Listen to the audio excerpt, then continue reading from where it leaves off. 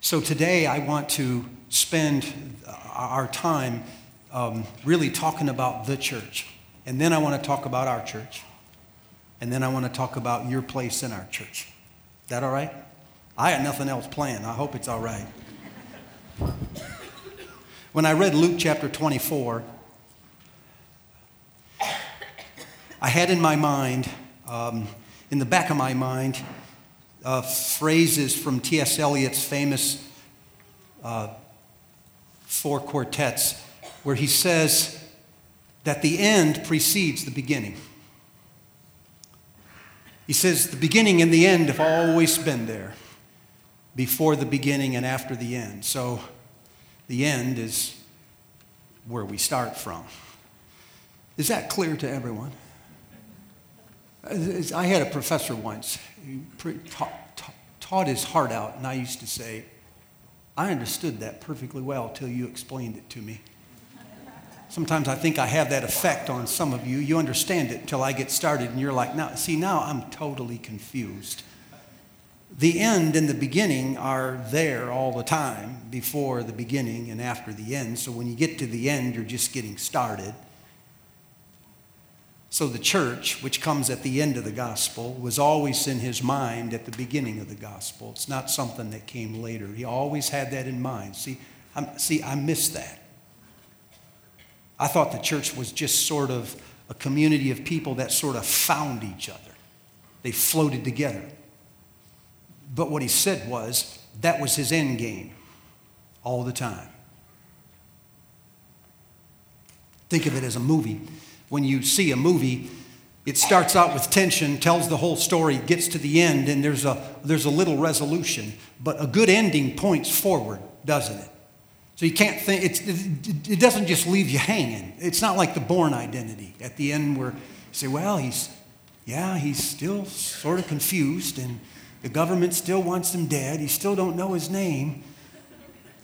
The end. You're like, is there a sequel? Well, it turns out there's 4 of them, or 3 of them, or something else. It's more like C.S. Lewis's Chronicles of Narnia. When you get to the end of The Lion, Witch, and the Wardrobe, it says that the children are thinking amongst themselves, how are we going to explain to the professor how some of the garments in his wardrobe are gone? So they sit down and have a conversation with the professor, only to find out that the professor knows all about this. It's like he seems to know that the back of his cabinet goes into Narnia, and the professor starts to explain that they will in fact go back to Narnia, but not necessarily through the cabinet. And the way that Lewis ends that story, he said, so this really is the end of the adventure of the professor's wardrobe, but it's the beginning of the adventures of Narnia. You see what he's done? He sort of resolves the tension, comes full circle. We all feel happy. We're in a good place. But then he also points toward the future and lets you know that maybe that's what I mean. The end of this thing was in his mind when he started writing the story. So all he did was just tell the story. But when he got to the end, it wasn't really the end at all because it was pointing toward the future. So when I started reading Luke 24, finished the gospel this week, of course it's taken a while, I remembered Luke chapter 1 and 2, the birth of Jesus. Now, that story is very familiar to you, but if you put those 2 stories side by side, the birth of Jesus in Luke 1 and 2, and the end of the resurrection in Luke 24, you start to see some pretty close parallels. In both places, we're in Jerusalem. Why that's odd is because there's really, in the middle of the book, there's hardly any reference to Jerusalem at all. But at the beginning there is, and at the end there is. It's like they've ended where they started. In both places, people are filled with fear, joy, and amazement. And I mean, you remember when the angels were singing in the sky, glory to God in the highest, peace on earth, goodwill toward men. And what it said was that the shepherds were filled with joy and amazement and fear. So there's this kind of weird mix.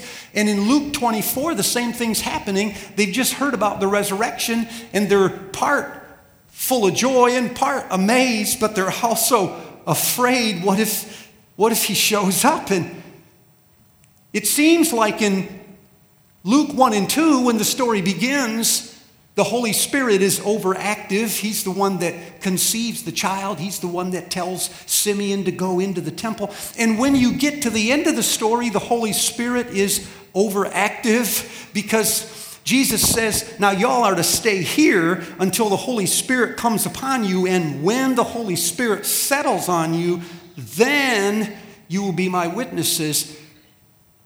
It seems like in the beginning of Luke's story, God is starting to conceive of something. He has a message and he needs a host.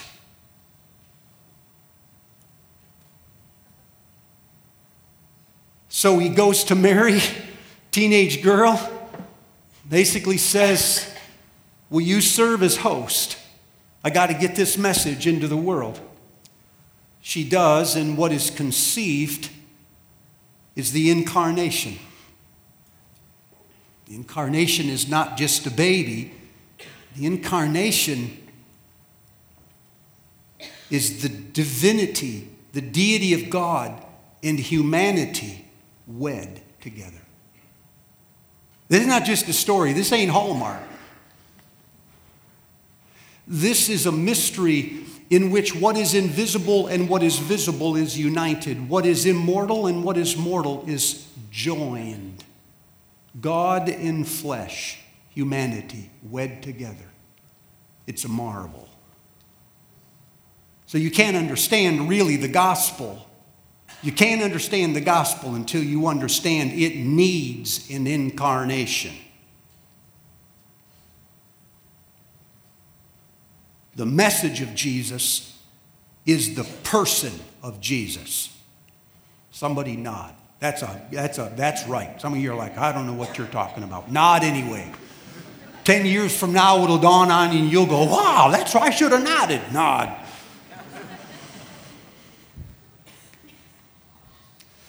But when you get to the end of the gospel, the same thing is happening. It's like God has a message and he needs a host. And so in Luke chapter 24, 45, 46, and 47, here's the message. He opens our minds to the scriptures. He reminds them that everything that has happened was predicted. He says, this is the message, the repentance and the forgiveness of sin shall be preached in my name to all the nations of the earth. Now he's looking for a host. He says to a community of disciples, you are my witnesses. You see what he's doing? He's not just saying you should go talk about this. He's saying the message needs a host. If you have a message and you do not have a body of people, you only have an idea. But when you can take that message and you can embed it inside of the people so that the people are as essential as the message, then you have the gospel. The gospel without the community is only an idea. You might as well have God send an email. But when he actually shows up in the flesh, he communicates somehow that the embodiment of this message is an essential part of saving the world. And at the end of Luke's gospel, the beginning is there when he gives that message to a community of believers and says, you will be a spirit-filled community and you will embody that message. He seems to communicate you can't have a gospel without a community of believers. Essential part of that. Now, why this is important is because if you look back, we tend to have a high view of one and a low view of the other. So when I grew up, we had a high view of the gospel. We were all about preaching and proclaiming the message of Jesus Christ. But the purpose of the church was sort of a platform for talented people to get up and say deep things or sing cool songs. It was a series of classes where people could come as if it were Home Depot and work on their spiritual lives and sort of use this program and that program. But there was nothing mystical or magical about the body itself. We did not belong to each other. We each belonged individually to God. But if I'm understanding Luke 24 right, he's saying God is up to something at the end of this gospel. And what he's up to is putting a spirit-filled community of believers with a powerful message in the world and turning them loose. And all of a sudden, the end is the beginning. It's where you start from. It's how things get changed. What a powerful message that is. Sometimes if you have time to think about it, think about that the church that you've attended to your entire life, the one you grew up in, you were baptized, you did all of these sacraments. You may not have known it and you may not know it now, but God is doing something magical, really mystical in the arms of the church. It's a mighty force in the world.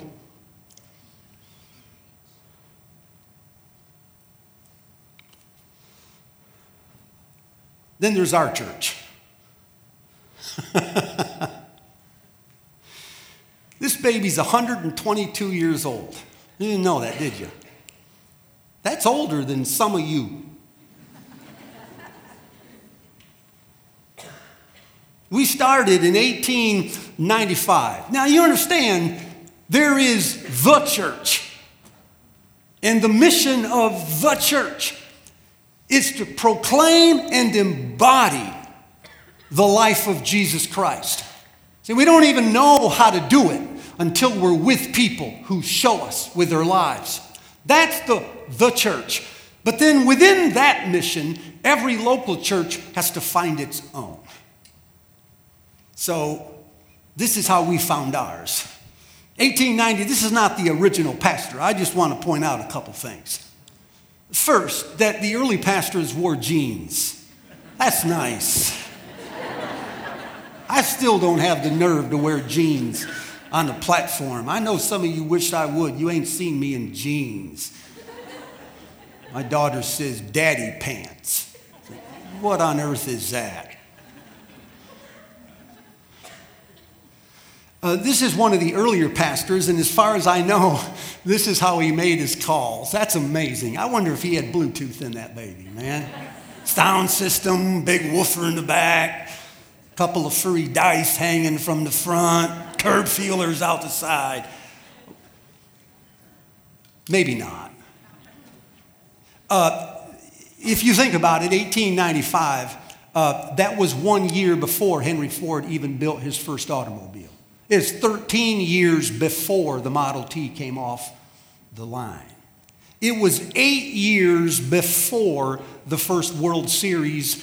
That's old. 8 years before the Wright brothers, not blubbers, flew away from Kitty Hawk. 10 years before Einstein wrote his theory of relativity. This puppy is old. That's what I'm saying. We started on the corner over here with a tent. Somebody preached a revival meeting and a whole bunch of people got saved and they had nowhere to put them. So they didn't have any place to disciple them. So what they decided was we ought to throw together a church to disciple the people that just got saved. Note to self. 100 years ago, evangelism preceded church planting. That was a consistent pattern all the way through the Second Awakening. Tons of people got saved, didn't know what to do with them, then you planted a church. But in the last 40 or 50 years, we've sort of flipped it and said, if you want to get people saved, you got to plant a church. Man, back then they were already saved, you just don't know what to do with them. So they started throwing churches together, and that's how this one started. They decided to meet in some building we still can't identify, and then in 1896 they pooled their money together and they built this. I think it was about $750. And haven't churches changed? Only slightly. I mean, I don't just mean size. I mean, I looked at this and thought, where was the atrium? I mean, where's the foyer? The foyer's the front yard. This church was over on Boot Street. It's still standing right over here. I went over there about 2 years ago, knocked on the door. The pastor comes out. It's a non-denominational now. He comes out and says, what do you want? I said, welcome to you too. And he said, do you need something? I said, well, actually, I'm from a local church. I just kind of like to look here. And he brought me in the sanctuary, and he showed me like the hole in the ceiling where the old stovepipe went through, because that's how they heated it. They threw wood on the fire in the middle of the service. The women were mad. I've heard stories of this because their clothes kept touching the stove, and they burned their clothes. And I think it was like 1913 or so, they had a big argument in the church. I was so relieved. I thought, gosh, they were fighting back then. Yes. I thought, man, I must be a horrible leader when there's conflict. Well, I probably am, but we've had lots of bad leaders then. They were arguing over what they should do with the lighting. They had those gas stoves, and there was this move to get modern and contemporary, read secular, by having lights installed. And they eventually decided to go cutting edge and use lights. 1917, we could afford our first pastor, had our first person, paid him $16 a week. The custodian made $1 a week. Nobody else got paid. That was full time, by the way, for the pastor. Finally, we outgrew this little church, which they called a soul-saving station. That's a great name. They said, you guys go through pastors like socks, and it's true. I think we had 26 pastors in 65 years. But you guys reached the lost like nobody's business. They were streaming into this church, and we outgrew it. 1920, there was a group of people decided to found a university just to the south. You might have heard of this. This is the unique thing about this. College Church was here 25 years before we were a college church. We were South Marion Wesleyan Methodist Church for 25 or more years. And then because we didn't have any space, they let us use the top floor of the administration building over there. And it was a really nice place to meet from the stories that I've heard, but funerals, they said, were a bear. You had to haul that casket down 3 flights of stairs. So man, oh man, I mean, if you were going to die, lose weight first, right? They're going to put you through a window. Well, that lasted for 18 years, and we outgrew that little facility over there. Again, more people were beginning to be saved, but that was a significant shift in our church. If you pay attention to this, location, location, location. What started out in a tent meeting on the corner of 38th and Washington moved geographically in the direction of South Marion. It was the South Marion Wesleyan Methodist Church. It was not until we moved over to the campus in order to meet there that the name changed to College Church. Why this is significant to me is because our mission is so complex. Every time we look at our mission, I'm just like, I'm confused, and I'm supposed to be the leader. And if you look at our history, the reason we're confused is because we've had seasons in our life that most churches don't have. There was a geographical move from an entity on the corner that existed primarily to serve its own people to one that existed in South Marion with an emphasis on reaching the lost, to one that then sat inside of a university and then served the greater church. Those are significant moves geographically that most churches don't have to make. So if you're feeling schizophrenic, that's why. Well, you might be sick too, but that could be why. So we moved then to what became McCon, built that church.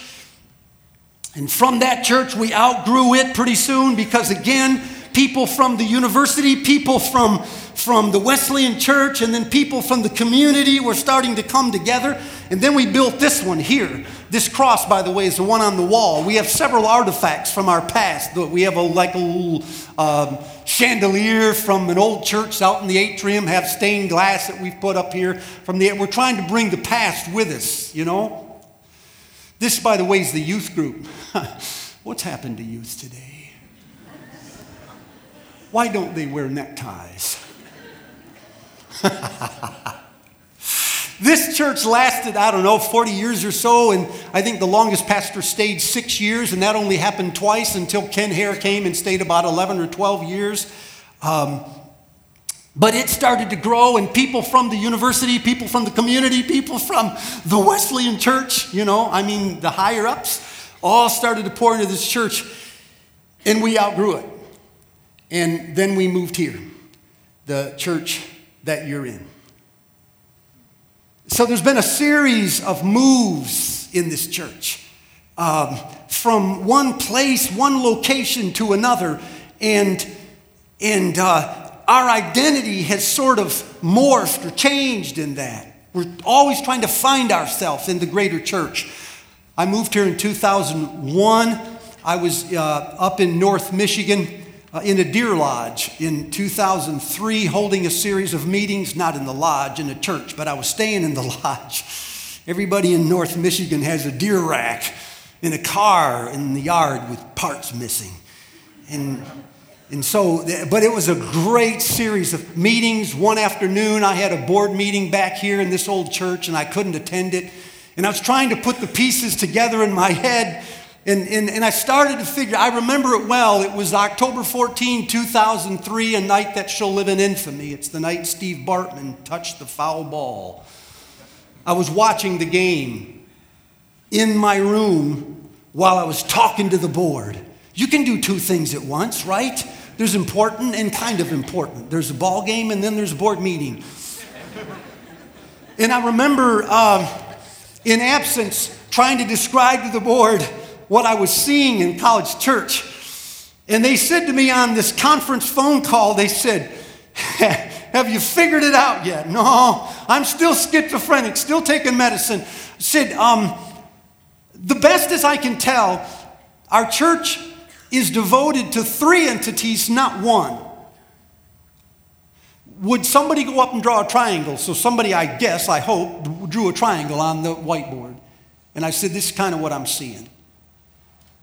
On the base of that triangle, we are devoted to taking care of our own people. God is making disciples in our own congregation, and our first call of duty right now is to make sure that we make the best disciples we can.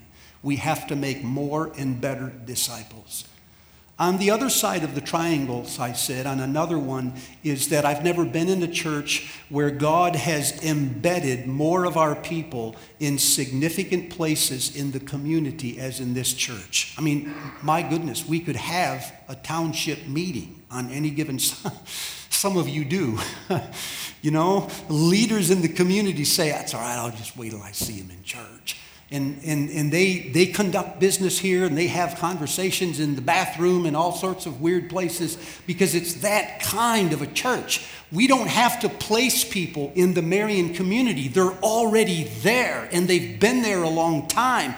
We just have to release them and empower them and support them, and they can do some serious work in our community. I said that seems rare to me. And then the third part of our church has always been that we are embedded inside of the larger church. I remember the night they voted on me of whether I should come to be a pastor or not. As soon as the vote was over, I went outside, got in my car, was driving across town, called my dad on the cell phone in Florida and said, I thought you'd like to know the score. He said, don't bother. I heard the vote was, and he gave me the vote. In Florida. I said, did somebody call? He said, the person who called me wasn't even in the room. What? He said, you have a long tail up there. Don't screw up.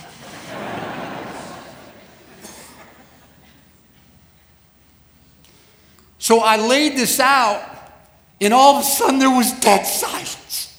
Nobody on the board says anything. So I'm thinking, oh man, I just got fired.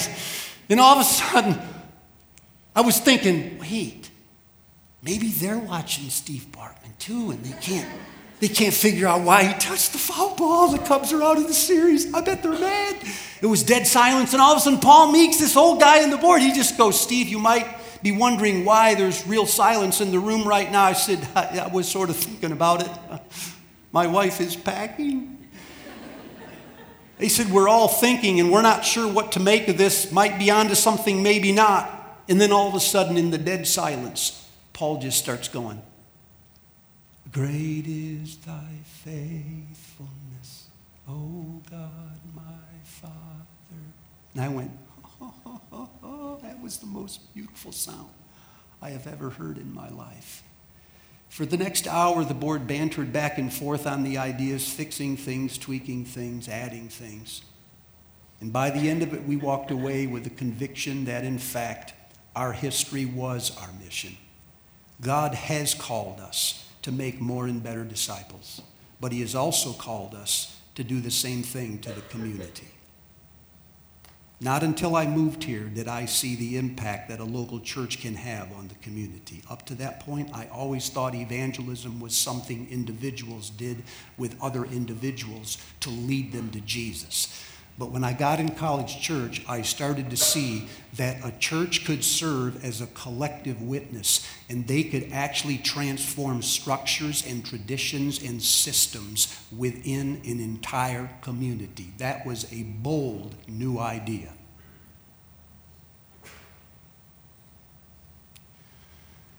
And then we began to think about what God might do in our church for the larger church. Not until I moved to College Church did I see the individual church is to the body of Christ what an individual is to the local church. Stay in your lane. Be who you are. Develop it to the best of your ability. Then come to the table of other individuals or other churches and live boldly what Jesus has called you to do. You don't have to be everything. You have to be part of everything. That was a significant change in my understanding. Now, if you're still following, would you write down 4 or 5 words?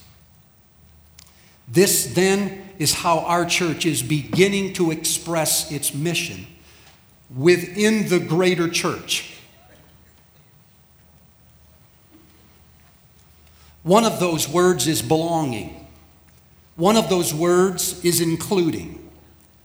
One of those words is discovering. One of those words is resourcing. And another one of those words is transforming. Let me start at the very beginning. One of the things that we're committed to in our church, and you can be part of this, is creating a strong sense of belonging. Now listen closely, especially if you're in college. Because if you're in college, you tend to see sometimes the local church service, like this service right here, as a fourth chapel.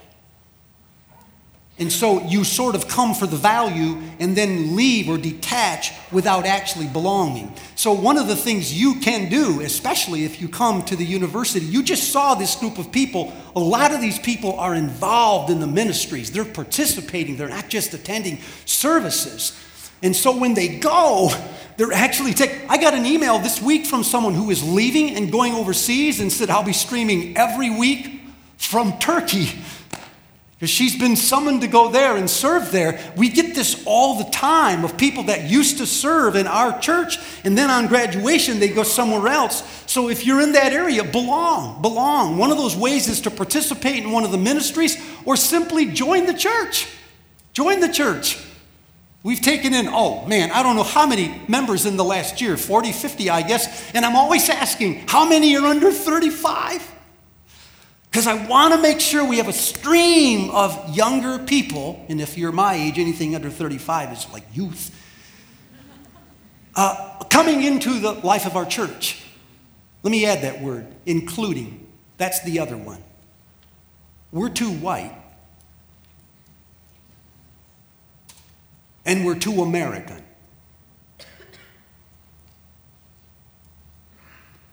So 8 or 9 years ago, I was here. We did not have a single individual in this church that I can remember that wasn't white. Mostly middle class, mostly higher educated, mostly happily married with 2.2 kids. But what's changed, or is changing, is the number of people God is bringing to from outside of that narrow bandwidth. And that's a good thing. And here's why. It's not because we're politically correct. I could give a rip about political correctness. I try to think, people, we can't be who Jesus is until we are all of him.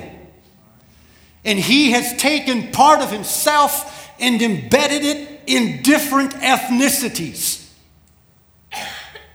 It's a theological reason. It's not a marketing reason. It's not a political reason. It's a deep-seated belief that in the Trinity there is tension, but there is strength. In opposites, there is beauty. And so what we are trying to be, and right now we're between 3 and 4%, I think, in all three of our services combined, what we're trying to be is more together what the triune God was alone. I'll get off my soapbox. Almost. I have one more thing to say about that, in the words of Forrest Gump. It's more than ethnicities.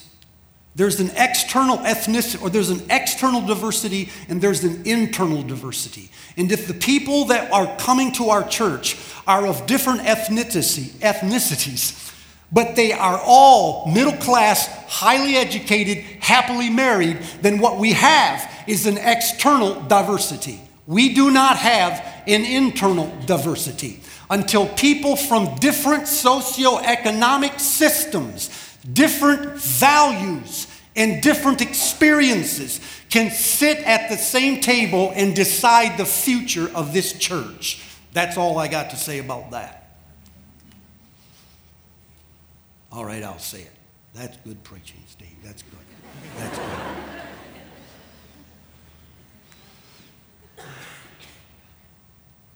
Discovery. When we talk about discovering in our church, we talk about going into the community and listening to the community. And here's why. Because it always occurs to me that every church is trying to reach its city without ever talking to the city. Like we know. So over the years, we've tried to develop sustained conversations with leaders in our community. We're doing it still. We've had mayors, police chiefs, fire chiefs, council members, superintendents, leaders in the community inside the building multiple times talking to leaders, or in their office multiple times talking to leaders from our church about how we can touch the community where the community believes it needs touching, not just what we think. This year, we're actually re-upping our investment at Francis Slocum. It's a school just about 1.5 miles from us. Out of the ministries in Francis Slocum so far, we know over 7 or 8 years, more than 20 children have come to Jesus Christ in a confession of faith. We're inside of even more homes than that. We're not just in cafeterias. Well, we're there too. We're in living rooms with families working on social family issues that for some have nothing to do with the gospel, but they reflect the power of the gospel as our mentors go into those living rooms. So one of the ways that you can lean in, of course, is to say, I'm going to be one of those mentors. And if you don't, if that's too much of a commitment, then you can lean in and say, I want to be something of an encourager, prayer partner, supporter for people that are inside of Slocum School so we can help there. See us still busier than all get out in the community. Still active in the VIP. It's a strip club, maybe a couple blocks off the bypass. If you don't know where it's at, you shouldn't. These are women that are largely dancing, not because they want to, but because they feel they have to. For some of them, this is a promotion. Those are their words, not mine. At least I don't have to sleep with them. So when you get into ministries like that, these are high intensity, high maintenance ministries. We can't throw 20 people in there and you can't just go if you want. You really need to go through SIA and through the outreach in order to plug into a ministry like that. But if you'll do that, they may be able to use you there. If you're female, if you're a guy, just pray.